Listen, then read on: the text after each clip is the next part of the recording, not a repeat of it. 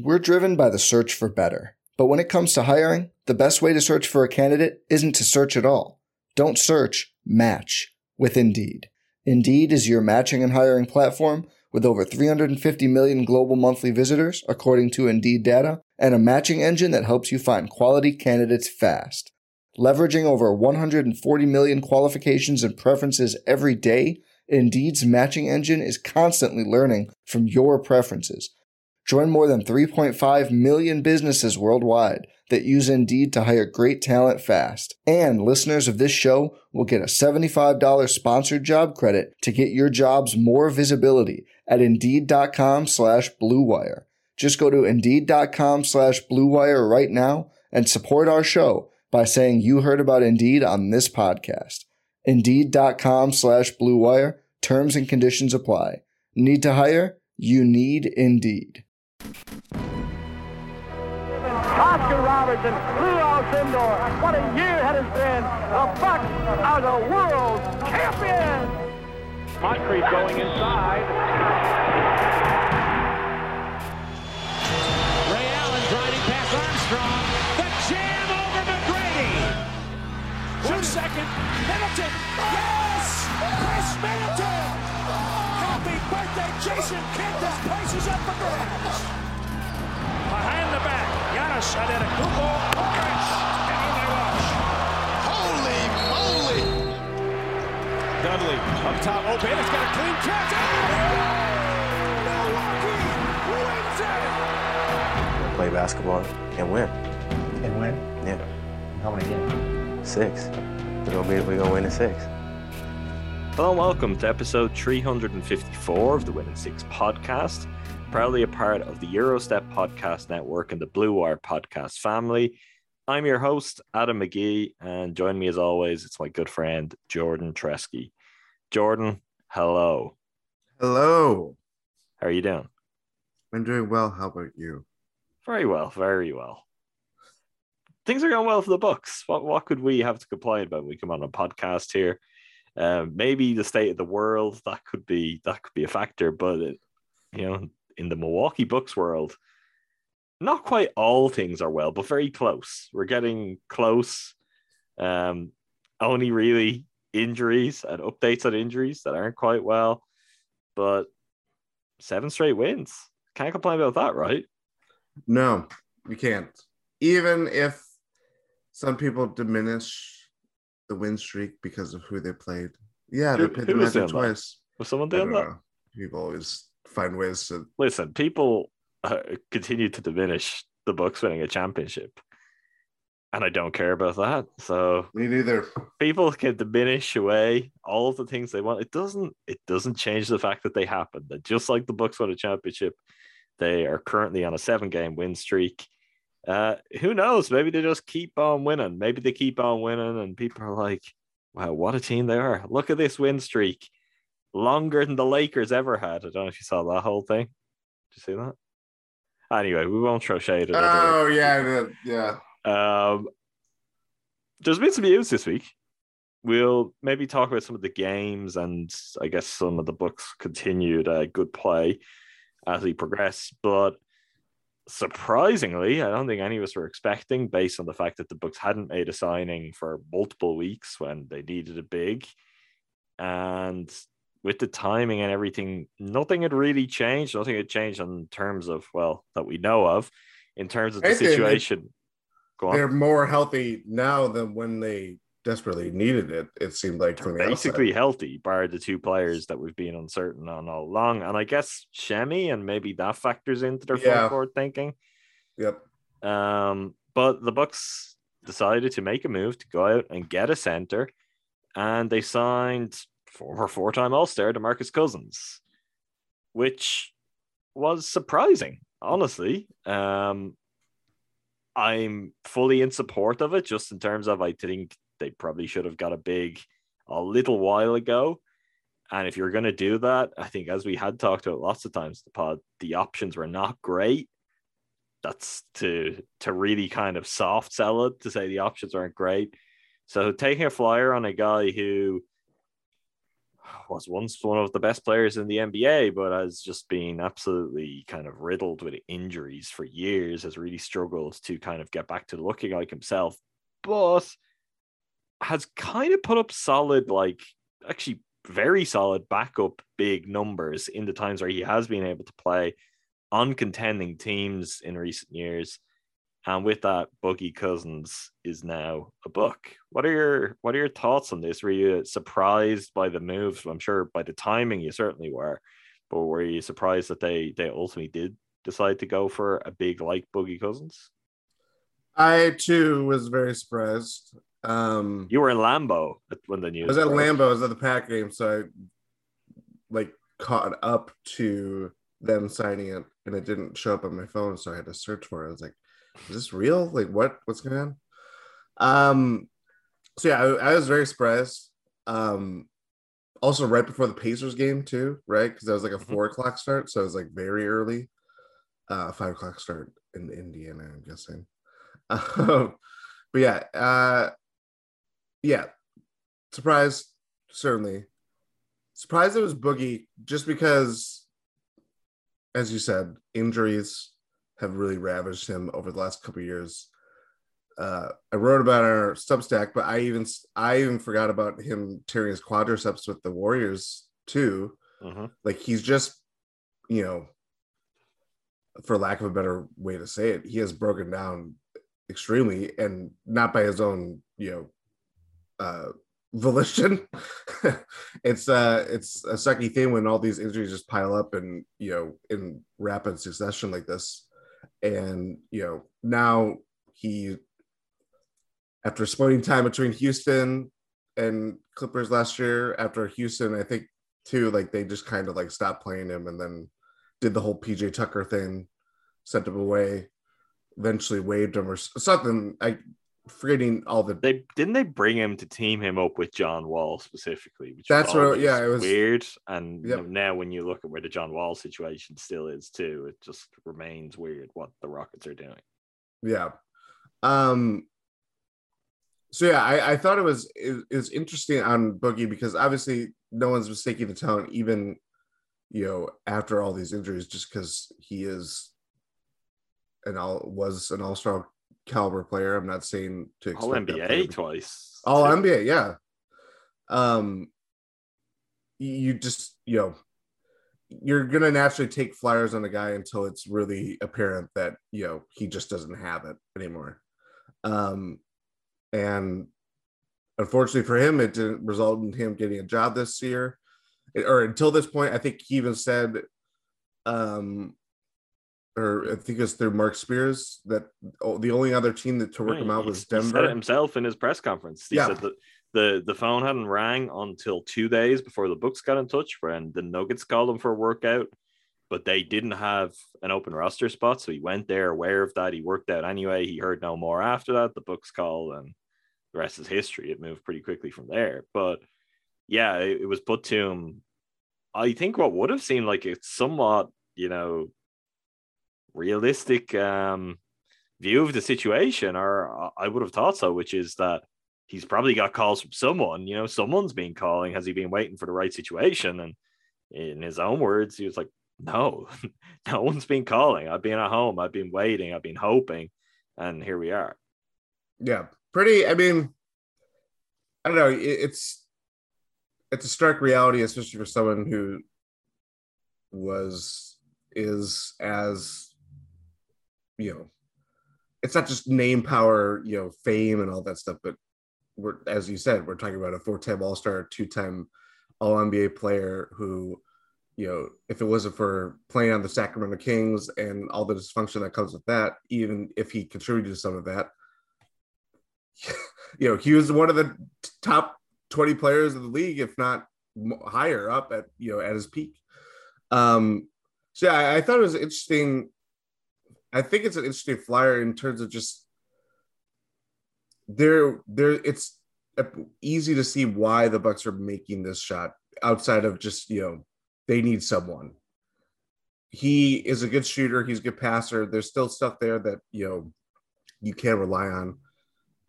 Defensively, whatever what we would have said about Boogie defensively a few years ago is probably even more of a red flag now that he just doesn't have the same mobility, or his workload is obviously vastly different from when he was a King or even after he got traded to the Pelicans. But no one's going to make DeMarcus Cousins to be like an all defensive player by any means.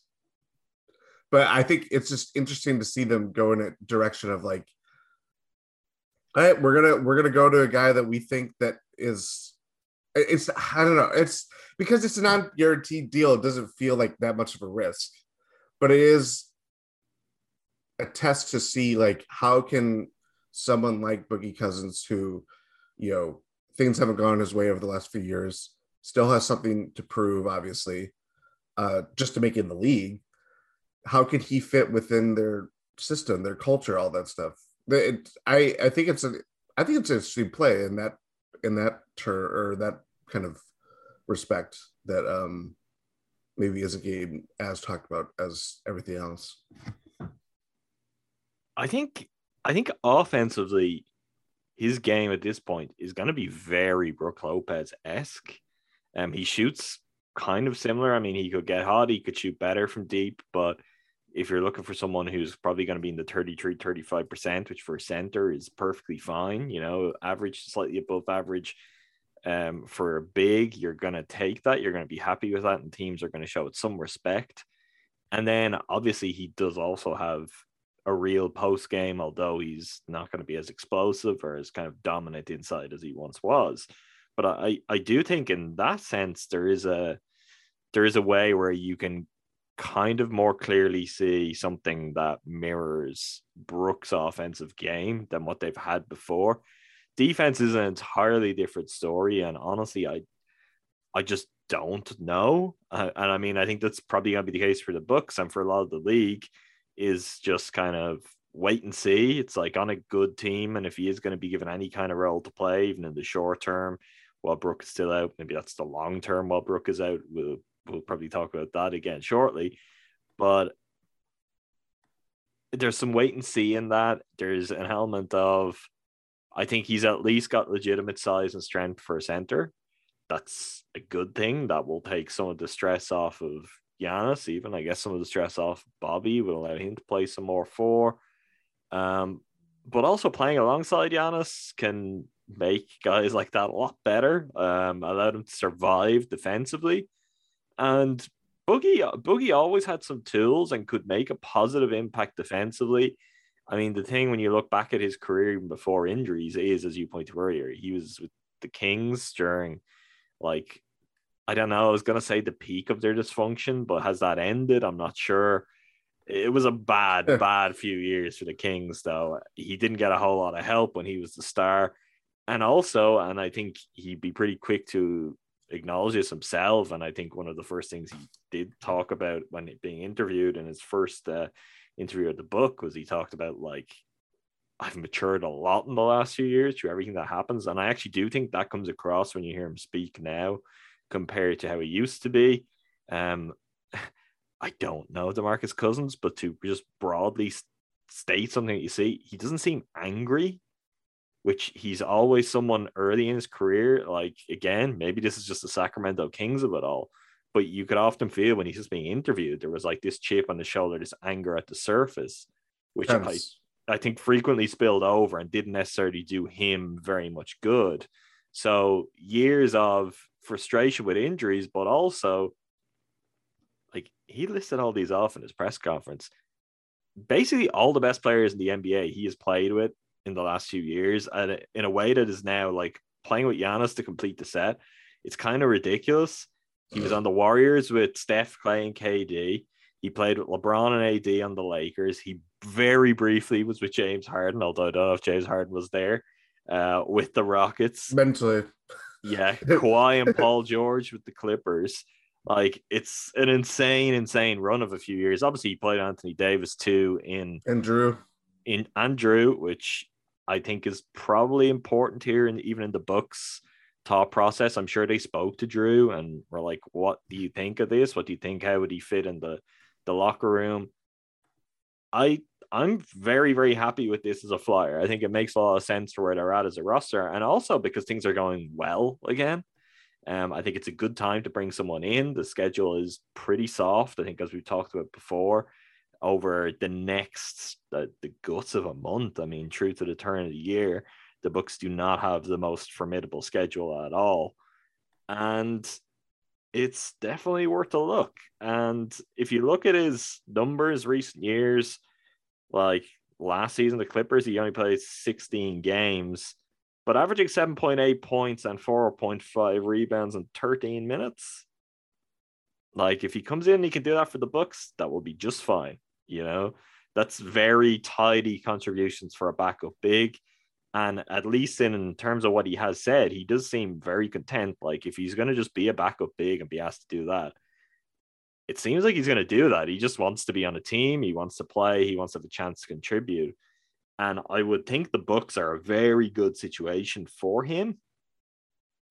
Probably the best situation he's been in outside of that Warriors season. But even then, that was I don't know if he's been in a locker room that would be quite as content and harmonious as this Bucks group is. Maybe the Pelicans. That was actually because him and Davis got on really well that year. The Pelicans were good.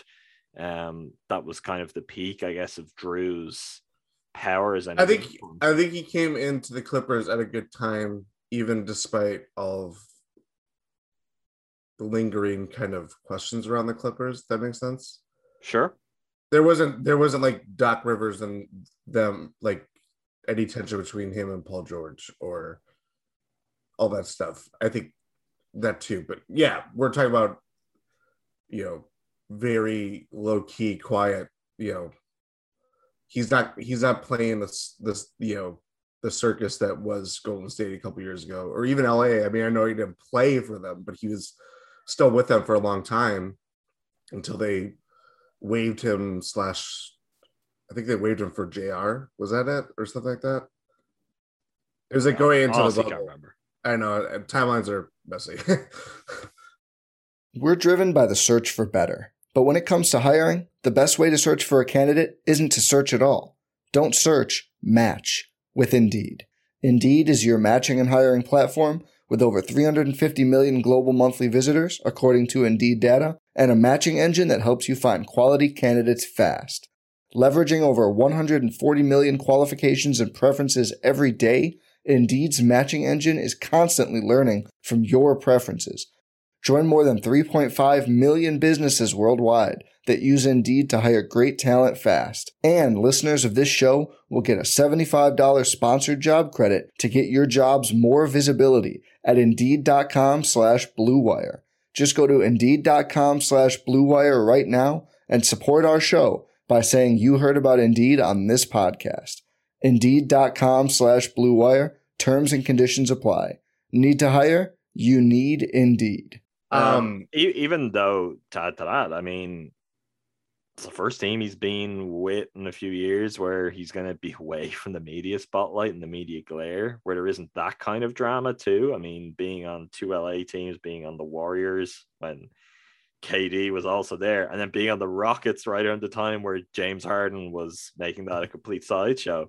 He hasn't really had a chance since his injuries to just go somewhere where it's going to be pretty quiet. He could just go and play his minutes and put in his work and kind of build up from there somewhat out of the spotlight, which again, I think could work very well for him. He spoke about Eric Bledsoe, and obviously a really good friend of him, someone who he's spoken to about the Bucks and Milwaukee in the past. He mentioned that he had wanted to come to the Bucks a couple of years ago. I honestly it would either don't know. been before he went to the Warriors or before he went to the Lakers, right? I guess. I don't know. Like, he said that and I was going, that's interesting. I was trying to place it and I couldn't quite figure it out. But he said he had wanted to come in the past. He'd only heard great things about the organization, heard great things about the city, and he was talking about, like, it's a nice, calm, quiet city, great for your family. This was basically what Eric Bledsoe had relayed to him. And when he was saying that, I was like, you know what? like that all sounds very good for where DeMarcus Cousins was for a lot of his career. Like it's really the kind of environment he needed. In a lot of ways, Sacramento would have been perfect for him if it wasn't for the way the organization was run. Yep. So mostly I'm just really curious to see what he looks like, what version of him that could still be there if he does prove to be kind of solid, effective, and buy in a quiet, low maintenance way that sees him stick around past kind of the January point where they could easily just cut ties if it doesn't work. Like if we get to that spot, it'll be interesting to see what comes from it. And in the meantime, if he can just kind of plug a gap in the rotation, that would be very useful. That would be welcome. And I do think probably there's an element with the Bucks at this point of being like, okay, we had a rough start. That's fine. You have enough margin for error for that. But as we discussed before, the question would have been if that went on for a certain period of time, or if that was to happen again, that would be a problem. Like it could get tough pretty quickly. You could end up in just a different tier of the conversation, trying to work your way back, having to work harder than you'd like in the back half of the regular season. So there's some insurance here, not just if Brook isn't back soon, but if Bobby was to miss any time or Giannis was to miss any time, they really needed an extra body in the front court, just not to overload everyone and even increase the possibility of games missed from those guys. So it makes a lot of sense. Just excited to see. I don't really have expectations. I don't think they would have brought in a player like him with the intention of like, oh, well, we're most likely going to be cutting him in January. I mean, I don't know what way you read that. To me, the non-guaranteed is just smart business. You're giving yourself the out. But I think if you're going to bring in DeMarcus Cousins and you feel like he's good enough to bring in or he's got something to offer, I think ideally you'd be thinking, okay, it would be useful for us to have him throughout the season. That's obviously, I mean, it's obviously dependent on other things. And part of that is, like, I do think that could be very possible. If he's just solid, like they needed another big and they'd be looking for a big regardless. Maybe they end up looking for a kind of switchier forward, PJ Tucker-esque kind of, again, as we get to trade deadline or buyout season. But I don't necessarily think, oh, that's it. We've used up that roster spot that was open. Don't think that matters here because I think they ideally needed a big and they may still need, whether it's a forward or another wing, depending on how. Part of that too depends on how, say, Rodney Hood comes along as the year goes, or if Shemi is healthy or shows anything. It's, those flyers they took, they may be very dispensable. There may be other things. We've talked Dante in the past. That's kind of where I'm at on it. I think their situation is actually kind of fluid enough that they could look at Boogie Cousins and be like, yeah, let's take a look. And I think we can probably go, ideal world, let's plan for him to be part of this team this season. And if it's disastrous or if he's injured again or something, we have an out. But I'm not entirely sure that they're just viewing this as like, a 10-day style deal. Like, I don't think it's really short term. Let's just plug this gap and then he's gone. Nor do I. But I do think there is. I mean, if it doesn't work out, I mean, this honestly could be his last shot in the NBA. Clearly in the context of, it was just the Nuggets that worked him out 2 days before, and he didn't have much of a market over the summer or the offseason. So from that perspective, I think I do think that they wouldn't do this just to, let's see what he has and cut him in 10 days if it's just not working kind of thing. But I do think that it's, this is kind of make or break it just because of where he's at in his career. The injuries are just so, devastating to him, and it's really hard to come back from, especially at his age and his workload. I mean, I know we talked about the Kings just being a mess and stuff like that, but he was clearly their best player. If you look at his usage percentage on those Kings teams, I mean, he led the league in what year is it? 2015-16 with a 35.4 usage percentage, and then he's got 19,000 minutes on the clock at 31, having missed the best part of 4 seasons. Yes. Yeah, exactly. That's kind of the, just kind of says it all in terms of what the level that he's played at and the role that he's been asked to play, just because he has been on losing teams and, in the case of the Pelicans, trying to get out of losing. That it's been a tough road for DeMarcus Cousins in more ways than one, but hopefully it can come together for him. I still feel a little skeptical just because it's very easy to get sucked into like, oh, okay, like the DeMarcus Cousins, all that stuff. I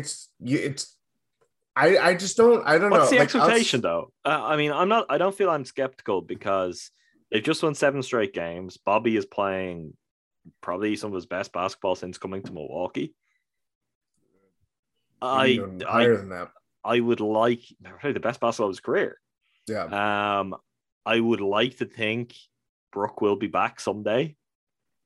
And it's like, what are you actually looking for? Like, if he could give them in 15 minutes, 7 points, 5 rebounds, and maybe rebounding more than anything, with some of the issues they've had, and I guess in some of the ways where they've most notably looked weak in Brook's absence. I mean, the defense hasn't been what it has been in previous years, but I think part of that too is just the fact that they're not securing defensive rebounds.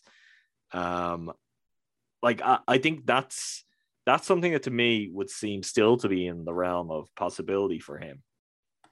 And I don't think that's asking too much.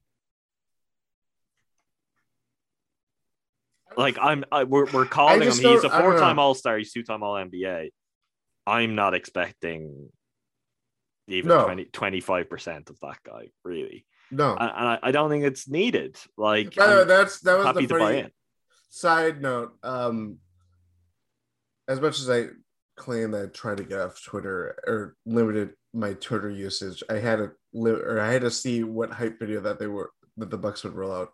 I think all but one clip was before his injuries. It was like the Kings and the Pelicans. It was like, this is irrelevant. This is like, what I mean? Like it's great seeing Boogie do a 1-man fast break and you're saying there weren't enough Rockets highlights for your liking? There weren't enough that or Clippers.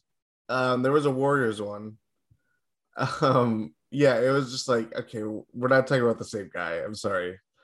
But like, I don't think they've had a like clear, like, to me, it feels more like, I'm not saying he's the equivalent of this just because don't get me wrong. It's gonna be really good or really bad. I don't know which. I think it's probably gonna be bad depending on how you say it. But when we found out that they signed Pau Gasol a couple years ago, and we're just like, it's not the same. I honestly don't believe it's the same. Jordan, Pau literally managed. It's minus 20. Was he 2 games? 3. And that was it. Like, he got hurt. Yeah. I don't think we're at that level. I don't think we're that's the extreme. Yeah, I think there's minutes to be had here. Like, could he get injured again? Sure. The one thing with his injuries is he's kind of had all of the bad ones, but he's not necessarily repeating the same one over and over. Like, he's torn his Achilles, torn his ACL, torn quadriceps, wasn't it, as you said? Like, all the bad stuff.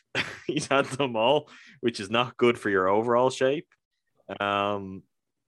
It's not like he's torn his ACL 3 times and you're worried that if he tries to run, he's just going to do it for a 4th time.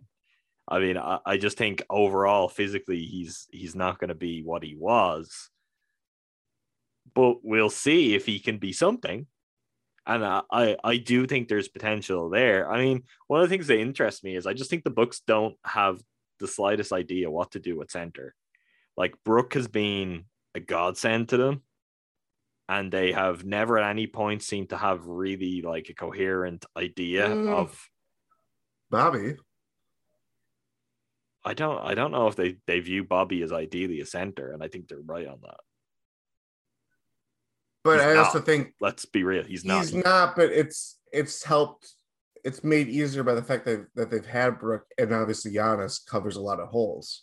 Right, Like, but right now they don't have Brook, and you're thinking about it again. Like, for yeah. example, they get Brook, and this is something that predates Brook too. The Bucks just at center since Larry Sanders, really. Since Larry Sanders, just that didn't work out, and they had to move I on would say from the since idea Bogut, that just because I mean, as great as Larry was that one year, it flamed out fast.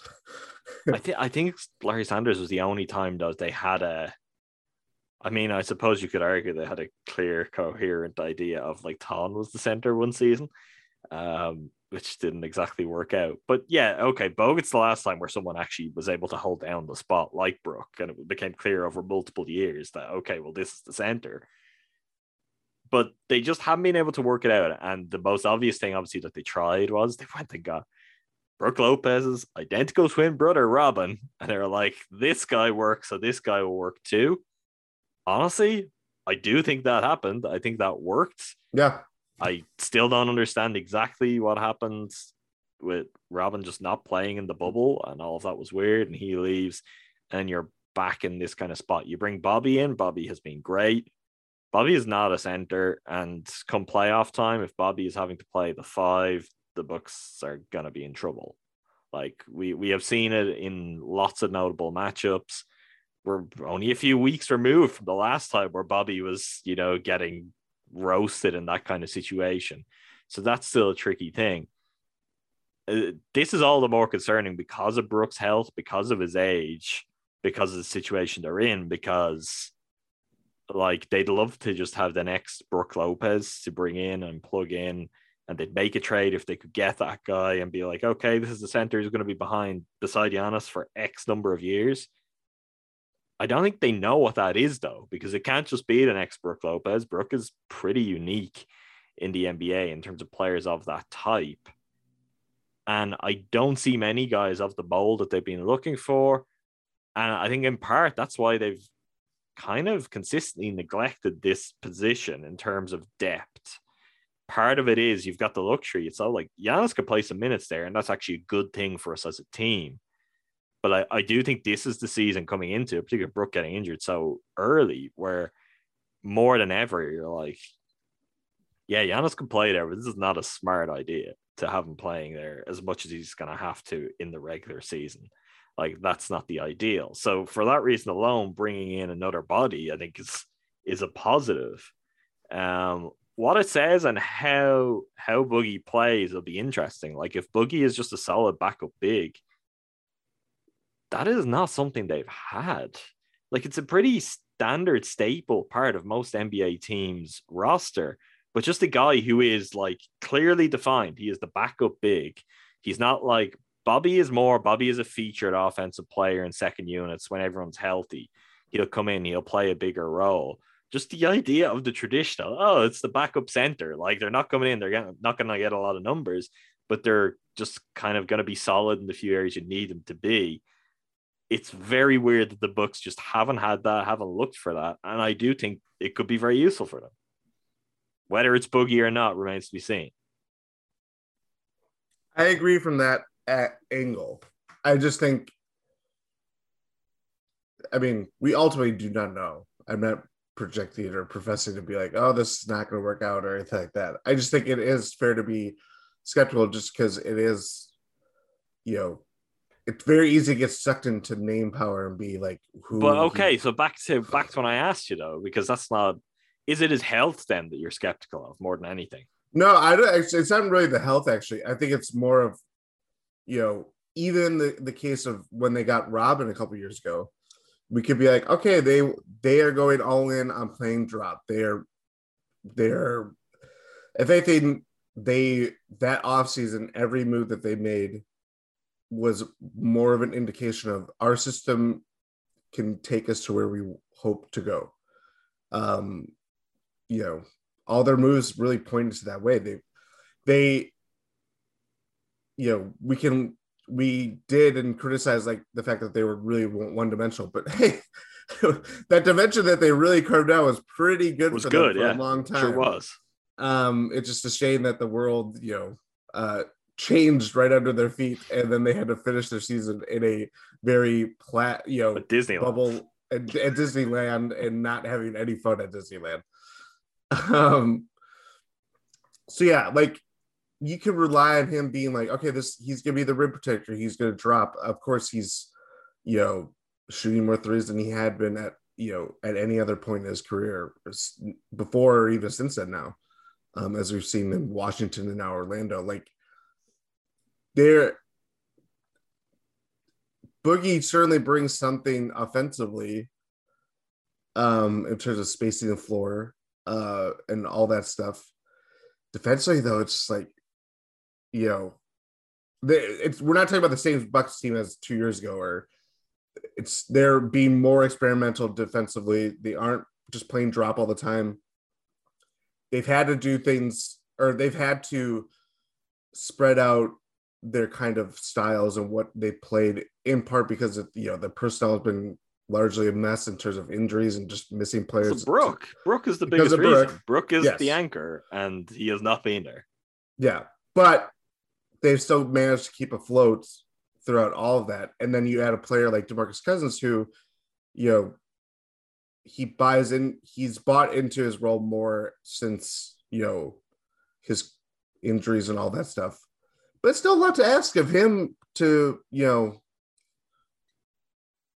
how is he going to play in if he's blitzing players or hedging and all that stuff? Can he recover the way you hope he can? Like, I do think it's the risk that I see more comes on the defensive end, just because we're talking about a guy wasn't the greatest defender to begin with, and you take away large parts of his mobility.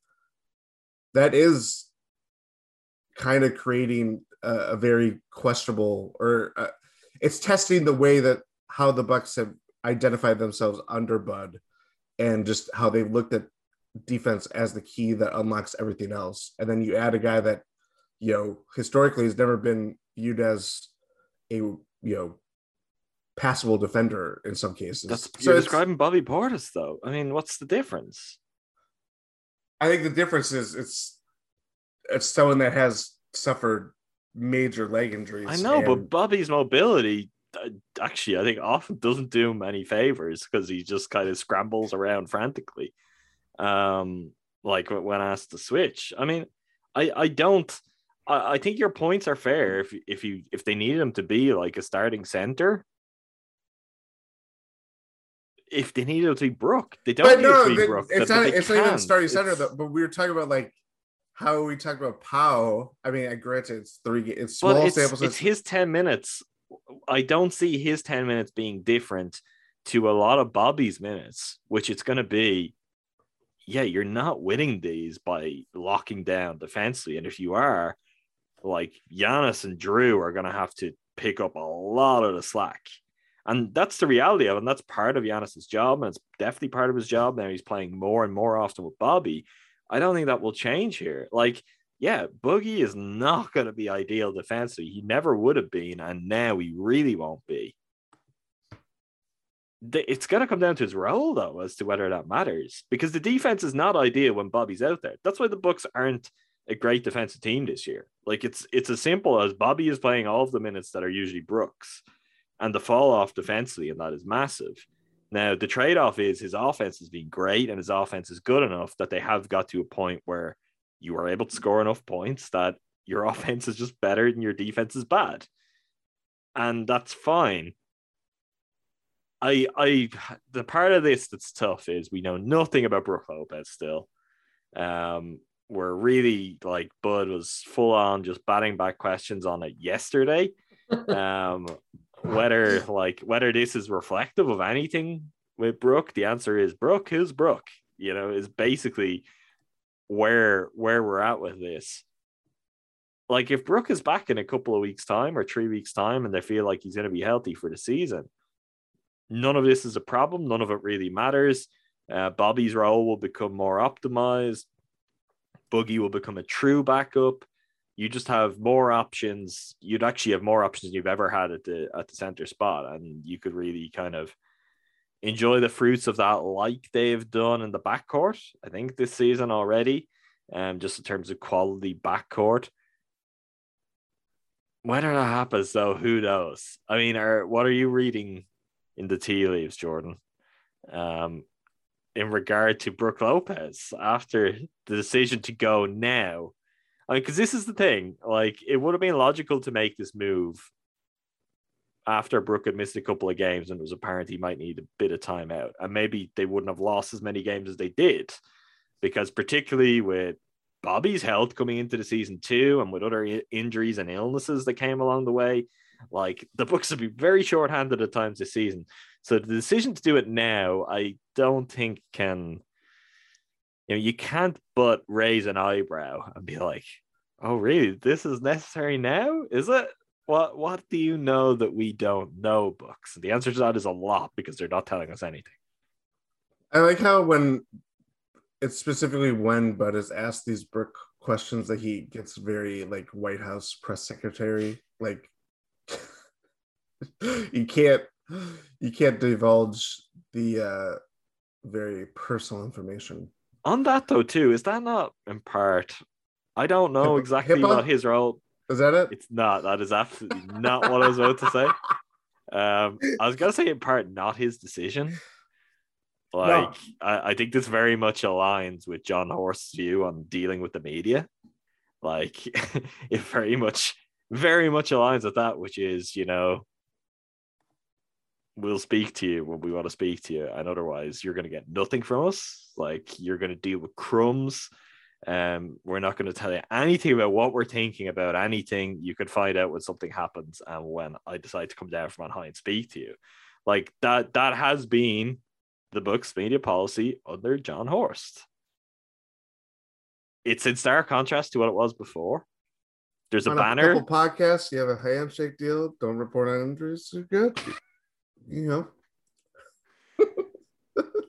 I mean, Bud with the Hawks. I thought that was particularly Danny Ferry era. That was a very famously no leaks was the famous thing. Yeah. And there really were no leaks. So I suppose, look, all of that is Spurs culture, Jordan, and Bud came from that, and Danny Ferry came from that, and John Horst did not come from that, but he clearly wants to emulate that and kind of valorizes that approach.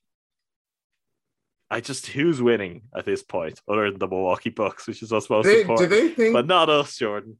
Did they think when Shams dropped that little tidbit on his stadium show that no one watches, that Brook going out there and be like, I have a target date in mind, not telling anybody what that target date and how his back has been responding. Did they think that was going to put an end to this? Did they think that? Is that what it was? Is that what they thought? And then they decided Boogie Cousins be like, honestly, it kind of did. I think it's, if anything, I mean, again, perusing the basketball media world, I think more people are more questioning about like, oh, what's going on with Brook now, right? I wouldn't be talking about Brook on this episode today if not for the fact that they signed Boogie Cousins. That's what I'm saying. So the two things combined, it's opened the door for people to be like, that's interesting. It's the Brook appearance followed by the signing is the thing. Which, if I don't know, did Brook step out in the zone and be like, I'm tired, I want to speak, I want people to remember I exist here, Yeah. He escaped from the darkened room they've been keeping him in. He goes, the curtain opens up, he's like, I am fine, everything's okay. There's stuff I'm not gonna wade into at the moment. But yeah, it's very, very strange. It's impossible not to look at this as an extension of Brook. It's this black box of they hold all the cards in terms of Brook's condition, his recovery, whatever this vague, it's not vague, they're not disclosing this timeline. everything is in their favor. Everybody that tries to get a peek at what is beneath this box, they shut down completely. Like that's where it's more. Can we talk through this, right? Can we try and work out the thought process here? What do you put yourself in the mind of John Horst, right? The mind of Bud, the mind of Troy Flanagan. I don't know whose directive it is that we're just not going to share any of this. I can, for example, I don't like it, but I can, for example, understand the Horst decision that the books no longer share who they're working out for drafts because he feels like that's, proprietary knowledge. You're giving away what would be a competitive advantage if you're openly sharing that. I don't like that. I'd like to know every player they've worked out, but that's a change that happened. I understand the logic behind that one. It's, sure, it can benefit them. It doesn't benefit any of us, but it can benefit the team. It also helps when you don't have any first rounders for the next. That's also years. True. What is the benefit though? What is the competitive advantage of not providing updates on your own players' health? Because it's not just contained to Brook, it's contained to Dante. Yeah. So what is Dante was the first sign, and then Brook plays opening night, doesn't play another single game since then, and it's become a bigger story. But and I honestly started with Dante. I struggle working it out more since we now seeing it extend to Brook, to an older player, to a starter. With Dante, you're like, okay, well, he's a free agent in a year. Maybe they're playing some weird games. They're trying to keep this close to their chests because they would still like him to be a part of things longer term. I mean, all of that is very much kind of tinfoil hat and sifting through stuff that isn't there. But whatever, I could put myself in a place to understand that. When that decision now extends to Brook, who's a starter, who's a core piece of his team, I mean, something that I said to you very honestly is like, I think fans are kind of owed this, because if you're going to go and buy tickets to Bucks games, I think you should have an idea of when you're going to see their starting players. And at this point, like, Brook is one of the cornerstones. I'll speak for myself. He's a fan favorite. Jordan, if I am in Milwaukee, which I hope to be, although the world might have some other ideas, it seems, the past couple of weeks. If I'm in Milwaukee as planned at the beginning of March, I'll get answers. I'll get answers. If there's no answers by then, I'll be banging on doors, because if I'm going to fly across the world, I want to know, is my favorite player going to be playing? And just as a general, like this, as an extension, this is a guy who's been part of the team for years, who's one of their core players. Just the idea that you don't owe it to anyone to put that forward, I can't wrap my head around that, because I don't see the competitive advantage. What is any other team getting from them not saying, for example, oh, Brook is out for 3 months because his back has this problem, and being specific with it and putting a specific timeline? Because also at this stage, what they're doing is they're just continuing to get more and more attention to it. And people like us, like, and between ourselves and between Ty and Rohan, like, we've talked so often about this, where if Brook was just out for 3 months, we would have talked about it at the time. We'd be like, it would be great when they get Brook back, and that will be it. There's nothing else. So they're not stopping the question being asked. In fact, the question is going to continue to be asked. Oh, it's going to be continued to ask too when, you see beat reporters, or, whether it's ESPN reporters or whatever the case may be, reporters seeing Dante come out, working out before games, and he's dunking, and you're just like, oh, that's interesting. And then, is it the shadow tank again? Is that what this is? But you know what I mean? Like, you're cut. kind of like teasing. Yeah, very deep cut. You're teasing this, like, we know what we know, you don't know what it is, and all this stuff. But what's the point? I don't know. That's what don't. You've gone into the mind of John Horst, of Bud, of all of that. Let me get back. You got out. Okay, we'll get back in and see if you could if I'm any possible answer to how this is an advantage for the Bucks. Raphael Stone can't know who's hurt, or I don't know. But that's the thing. That's the other thing too. Is that like, okay, so say if it's like a matter of trade value. I'm not saying that the Bucks are going to trade Brook This Lopez. doesn't help it though. It doesn't, because then Because if the other you get on a team's call, suspicious. if you get on a call, be like, if I'm another GM, I'll ask John Horst to be like, hey, it was kind of weird that, Brook Lopez just played all but one game, or just one game this year. And he's been out for a long time, but it's not known what it is. And you're not updated with it. Can we see his medical records? And you have to get those up, because it's Sure.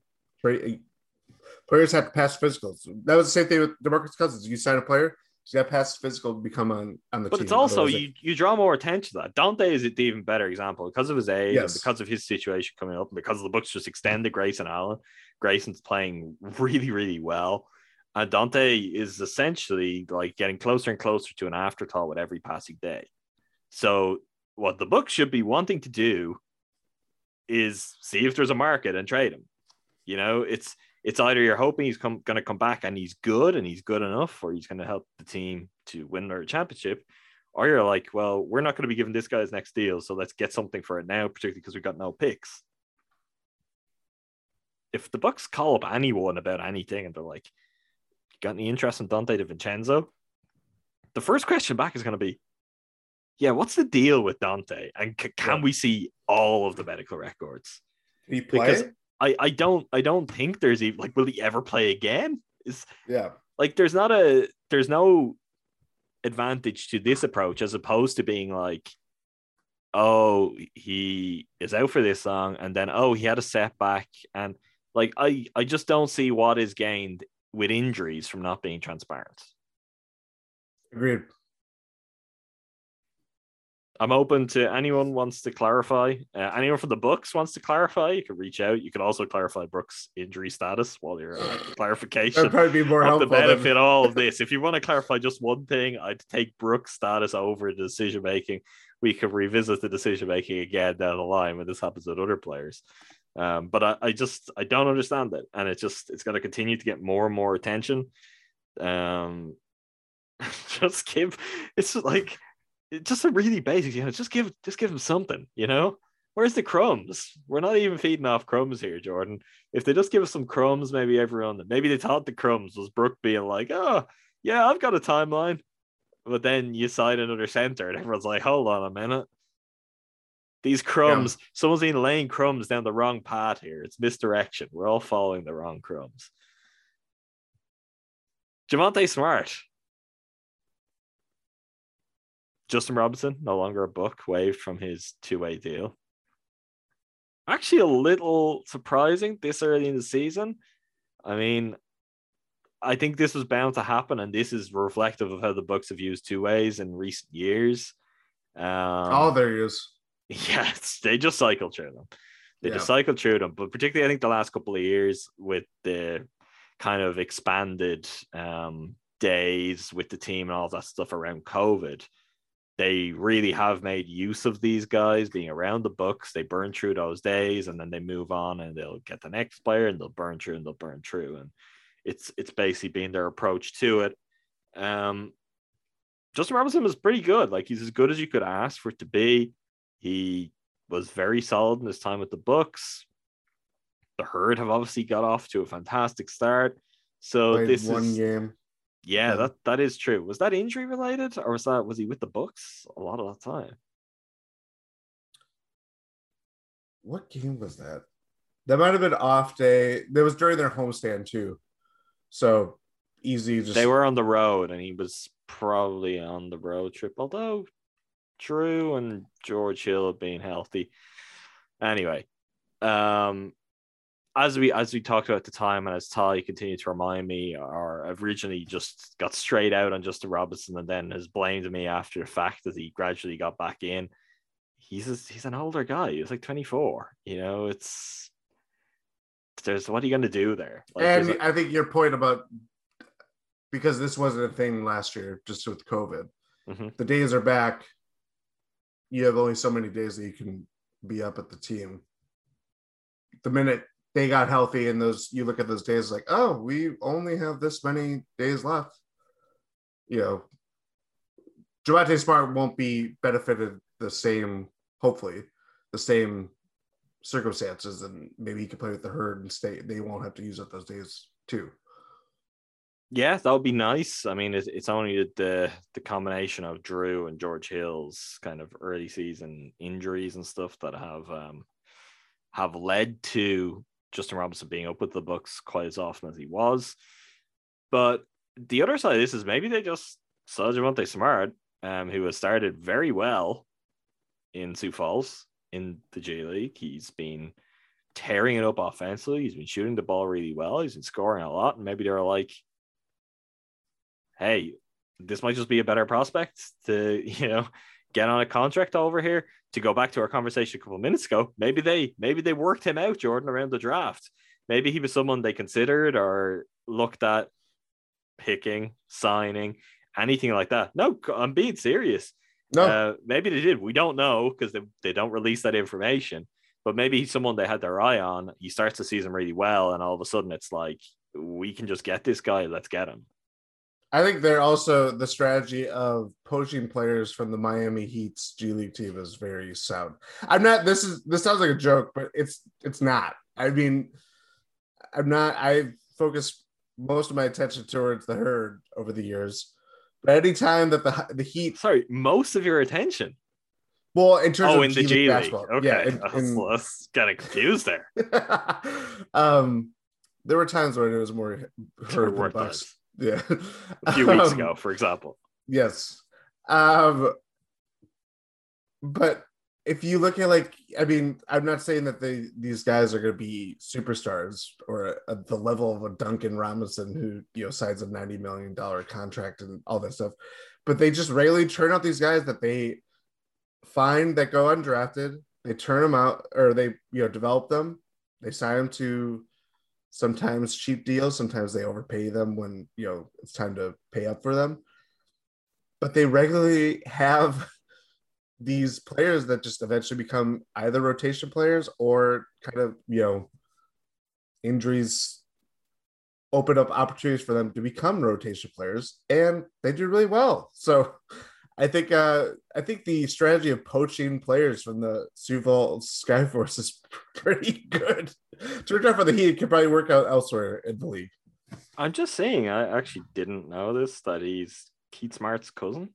Do you know that? He's Keith Smart's cousin. Played with Tremont Waters. I believe there is some overlap there. Keith Smart's cousin, though, is also, Keith Smart was that just after LeBron left? No, I feel just before LeBron left. He was an assistant on that. So he was around the Heat, and he'd know Spo and Pat Riley. Maybe that's part of how he ends up there too. 22 years old. Sorry, that's important. 6'4" was the 4 I was getting at there.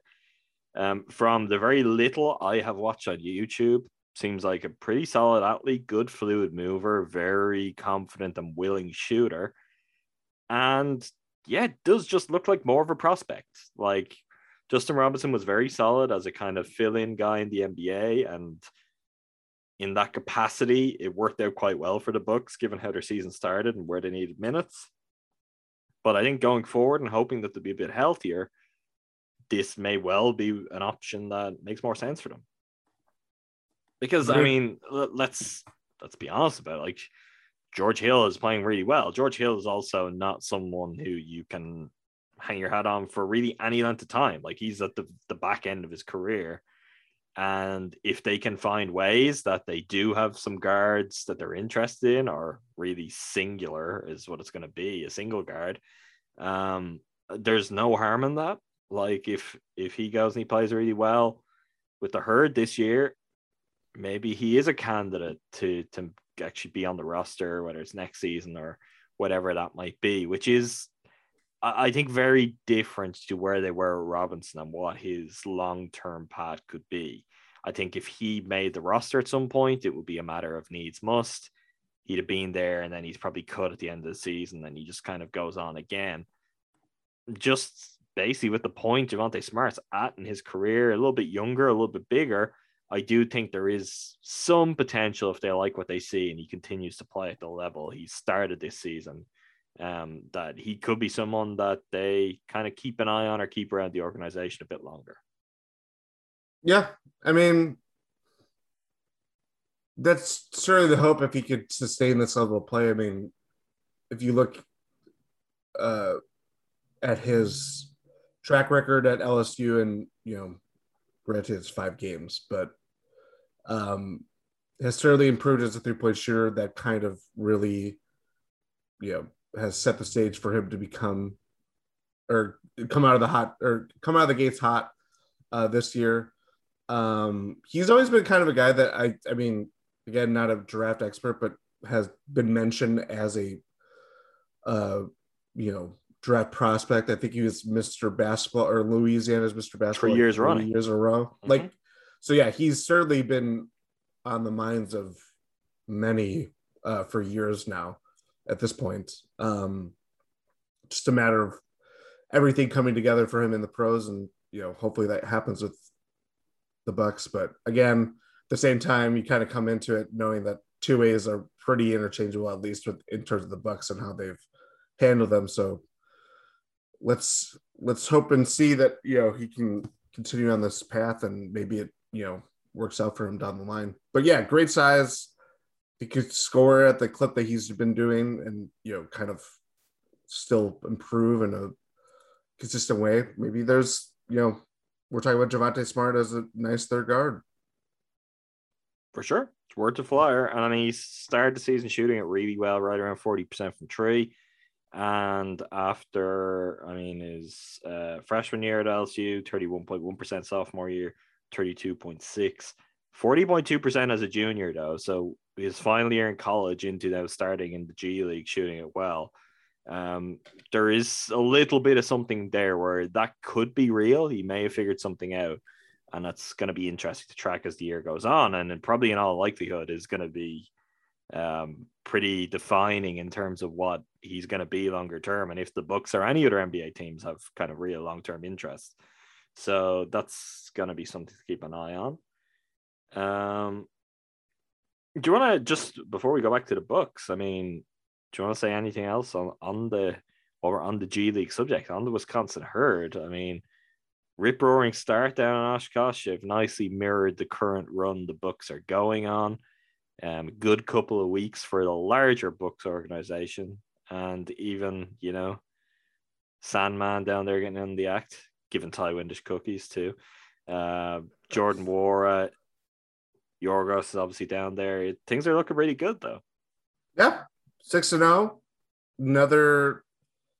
They were trailed the Windy City Bulls on Monday night by 12 going into the fourth quarter, and they trailed very regularly. They trailed, yeah. They've if it wasn't for those wins, they're developing a nasty habit, but they erased them very quickly. But yeah, 30. I think they scored 48 fourth quarter points. 37 of them came from Sandman and Jordan Wara. Jordan Wara scored like 60 points in a matter of 4.5 minutes, the final 4.5 minutes. So, don't know how he did it, but he did it. He could do it.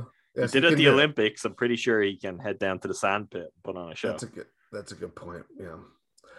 It is officially the sand pit now. I can only assume, considering how Mamu, as everyone else likes to call him, is doing down there. Jordan, don't think I didn't notice your Substack post where you're committing to Mamu, and I was like, I know this is a betrayal. I know. I'm still out here fighting. He's a Sandman to me. He is Sandman. Ty should have been asking him about Sandman last time.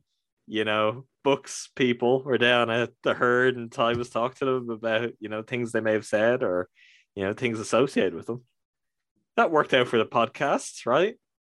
Yep. Worked out for other people too.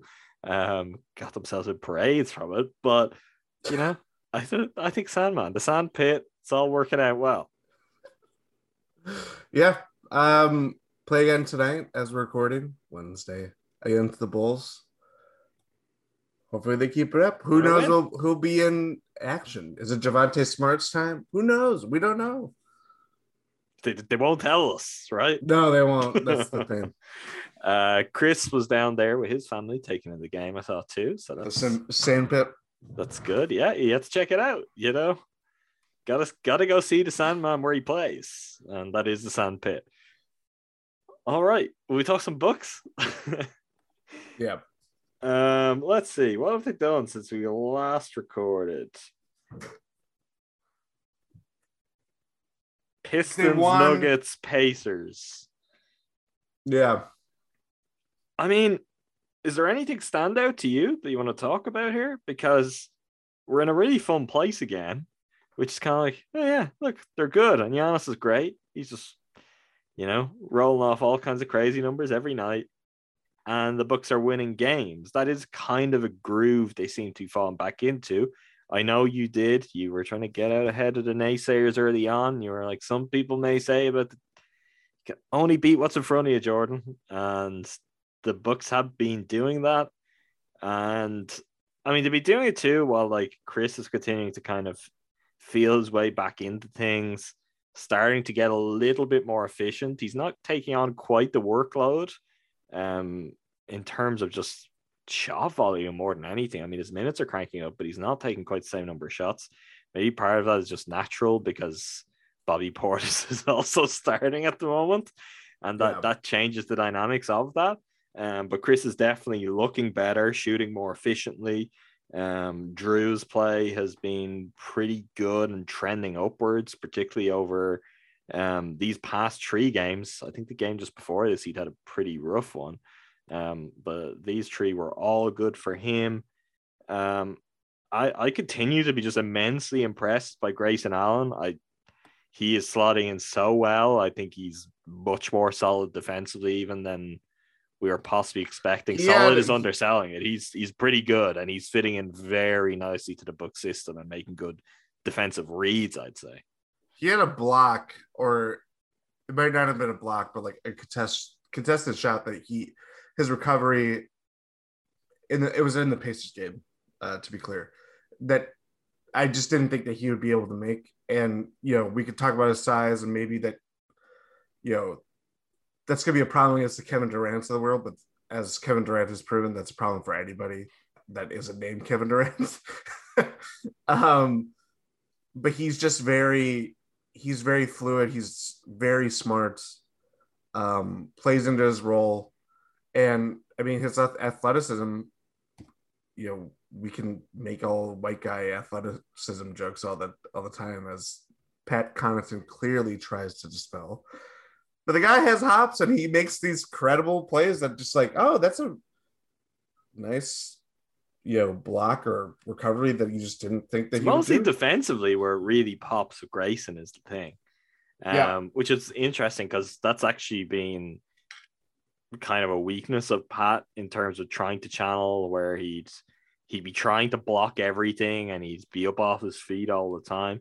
Grayson's clearly got just a bit better awareness. He's a little bit smarter, I think, at reading the floor defensively and knowing when to go for one of those blocks or when to kind of cheat and go and look to help.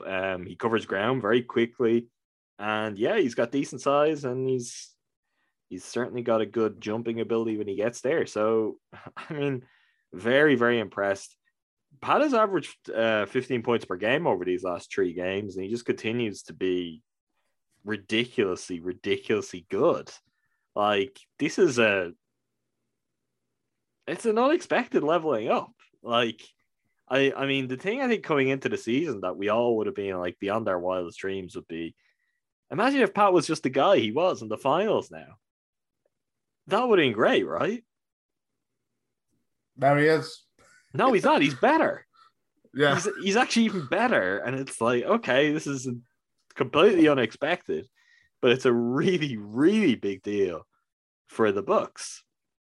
Like, I mean, even with Brook out, you've got 7 guys in your rotation that are just like really, really consistent high-level performers at this point.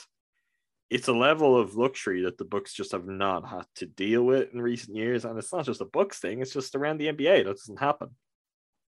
Look at the Lakers and all their depth, Jordan. Just look at it. What they would do for a Pat Connaughton.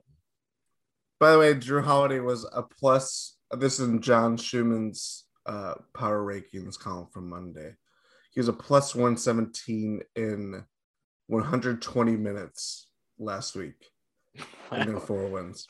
Again, a lot of that was Pretty playing the Magic. You And stop doing that. Stop. but it was, I mean, more so because they were up by 50 in the first half or whatever it was.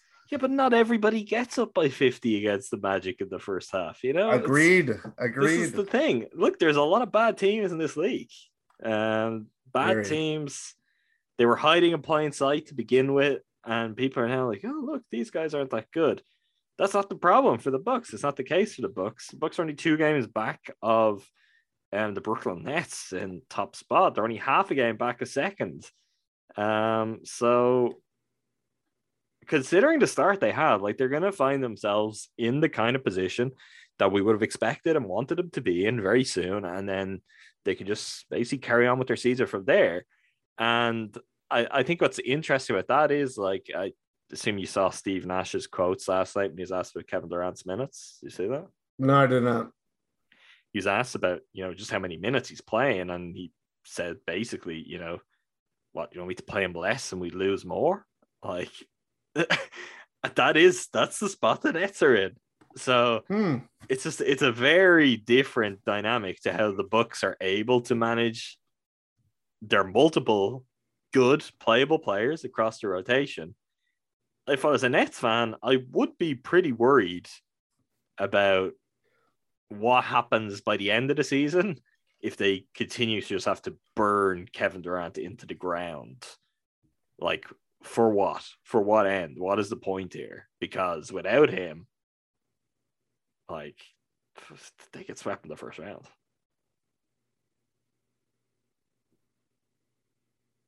They might. You're thinking about it.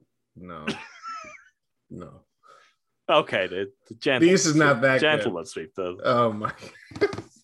No, right now they'd get the Cavs. I don't know if the Cavs would. In the second round they could get swept without him, though. I mean, I'm not. This is not a prediction. Jordan's gonna go comfortable. I'm just making a point of where their team is at. I mean, Steve Nash was making the point for me. It's like, don't disagree. Joe Harris had a mysterious... He's out for like 2 months at least, right? Yeah. Well, 7 weeks or something like that, I think. Yeah. I think the quote was he had a little bit of bone. That's what Steve Nash said. Steve Nash, good quote, turns out. Yeah. He's having fun. Yeah, I mean, the Nets, I saw James Harden had a dunk he was very excited about. They beat the New York Knicks by 2 points last night to keep the show on the road. But it's the picture in the East is actually so weird. It's the only word I can really think of it, because you've got the Nets, you've got the Bucks. I guess the Heat are kind of right around where you'd expect to be, and everything else is just like, what's going on here? Is this real? Like, down to even Sixers and the Hawks being 9th and 10th in the standings, you're like, yeah, I understand why that's happened, but also over 82 games, that probably balances out compared to some of the teams that are above them. Like, it's weird, it's competitive, and that's good and that's fun, but it's definitely on the strange side. And in what feels very similar to last year, the Bucks are just, they're in a thing just completely separated. They're aside from all of that. There's really nothing weird other than how they're talking about players who were injured, about what the Bucks are doing. They're just going about their business. Sure, they're losing some games, but they're winning plenty. They're right where they need to be. They could still finish the season as the 1 seed. They're probably unlikely to be anything worse than the 3 seed, like, unless some sort of disaster, knock on wood, strikes. Nice drama-free season, then we'll just continue hopefully to roll on through this and get to the playoffs, right? Let's hope so. Seems like a plan. It worked out well last time. It did. Got anything else, Jordan? No, I don't think we do. Okay, so week ahead, Hornets, Raptors, Heat, Cavs. I mean, next 10 days, the Bucks will play the Heat twice in a 3-game spell. Is that what you've got your eye on now? Is that what you're excited for? I am. I mean, I spoke about this last week. I could never be excited about the Heat. The Heat are an irritant. I will be very excited if the Bucks could like beat the Heat, but like they beat the Magic. You know, if we want to continue that trend with Floridian teams, like a couple of scorelines like that would get me excited. I'd get a lot of joy from that. Probably not going to happen that way, but it will be interesting to see.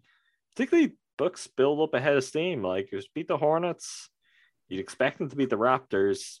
Things will continue motoring along. Yeah, it's looking good, Jordan. I like how things are shaking up. It's going to be an interesting few weeks from here because it sounded like, I mean, their schedule was lacking, but it sounded like it gets, they'll have a couple of big tests, but it's not like it gets that they much play harder. Orlando like back to back again. Yep. What's with that scheduling where Jordan's going to have to be like, oh, it was the Magic, you know? They just played the Magic twice in a row again. Also, they play the Celtics within. Yeah, but they've won 21 in a row, Jordan. Come on. Yeah, we'll see. All right. That does it for us for now. Until next time, as always, thanks to all of you for listening. Make sure you subscribe wherever you get your podcasts to Your Step Podcast Network. That way, you'll never miss an episode of Win in Six. You'll never miss an episode of Eurostep either. You get all your Books podcast listing you need right there in the one place. You can also subscribe to gspn.substack.com. That is our Substack. You'll also get the pods directly to your email if you do that. But in addition to that, you'll get all sorts of articles and tidbits too. Jordan just cannot quit. He cannot quit the pen. He can't put it down. We can't stop him. The man has an insatiable desire, appetite for writing. So you want Jordan Tresky's articles, you want Ty Windish's articles, you want Rowan Caddy's articles. If you want maybe 1-2 things from me a year, that's at the moment. Maybe it changes, but I have not got the writing bug like Jordan right now. But gspn.substack.com. Jordan and I are working on stuff. As people who signed up there will know, there will continue to be tidbits there. That's probably what you'll see some stuff from me on there. But go subscribe. You won't miss anything. Your Step Podcast Network that way. Until next time, thanks again to all of you for listening. Thank you, Jordan. Thank you.